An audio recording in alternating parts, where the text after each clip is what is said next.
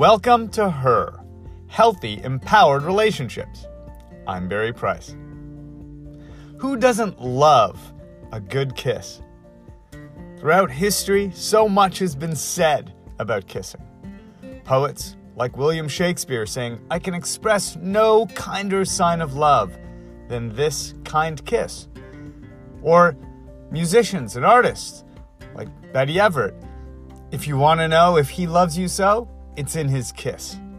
Or how about the famous romantic Albert Einstein? "Any man who can drive safely while kissing a pretty girl is simply not giving the kiss the attention it deserves."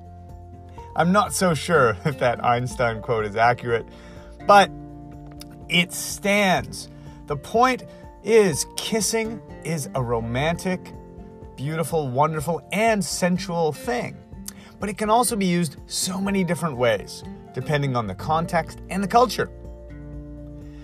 Kisses of familial love and friendship are given when people greet in many cultures. Kisses are given when you're showing somebody that you care about them, that you love them. There is emotional content, almost always, to kissing.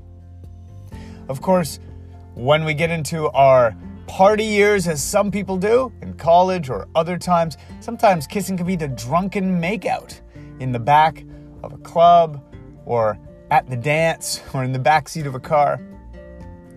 But kissing can also be that first moment where we find out, in a way, whether there's this chemistry, this something, this electricity between two people. It's the moment when a friendship can turn into a relationship. It's a moment that can build anticipatory anxiety. If it's a date and you wonder, will he go in for the kiss, won't he? By the way, in a survey of 250,000 men that was anonymous, most men want to lean in for that first kiss on the first date.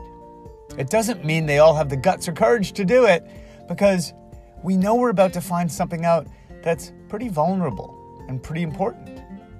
We're about to find out exactly what our dynamic is when we get into a more physical and instinctive level of connection with one another. You know, even in the world of professional dance, two people can be at the same skill level but just not have good chemistry dancing, and they don't know until they dance. A kiss can be very similar. For people in long-term relationships, kissing can be that signifier of how well you've maintained that connection, but also a little bit of that mystery and tension and adventure. Have your kisses become like your grandfather's giving you a peck on the cheek instead of the passionate way you used to kiss your husband or partner. Kissing tells us so much. Quite often, it's what we're carrying into it that can make us either hesitant or avoidant or tighten up. I had a client who, because of things in her past, created such a layer of safety around herself that she did not want to allow flirtation, attraction, and then the big hurdle for her of kissing, because kissing felt like it would lead to something. If you have an aversion to kissing, or you find that you like to take the tension or arousal or energy out of it, then it may be a safety-related subconscious block. If you're finding that your kissing tends to come once you've had a few drinks or disconnected, or you're tending to be able to be sexual without kissing, then it may be that you're protecting yourself from intimacy or being hurt by putting that wall up, by disassociating from your feelings and emotions and creating more of a physical act of kissing or sexuality.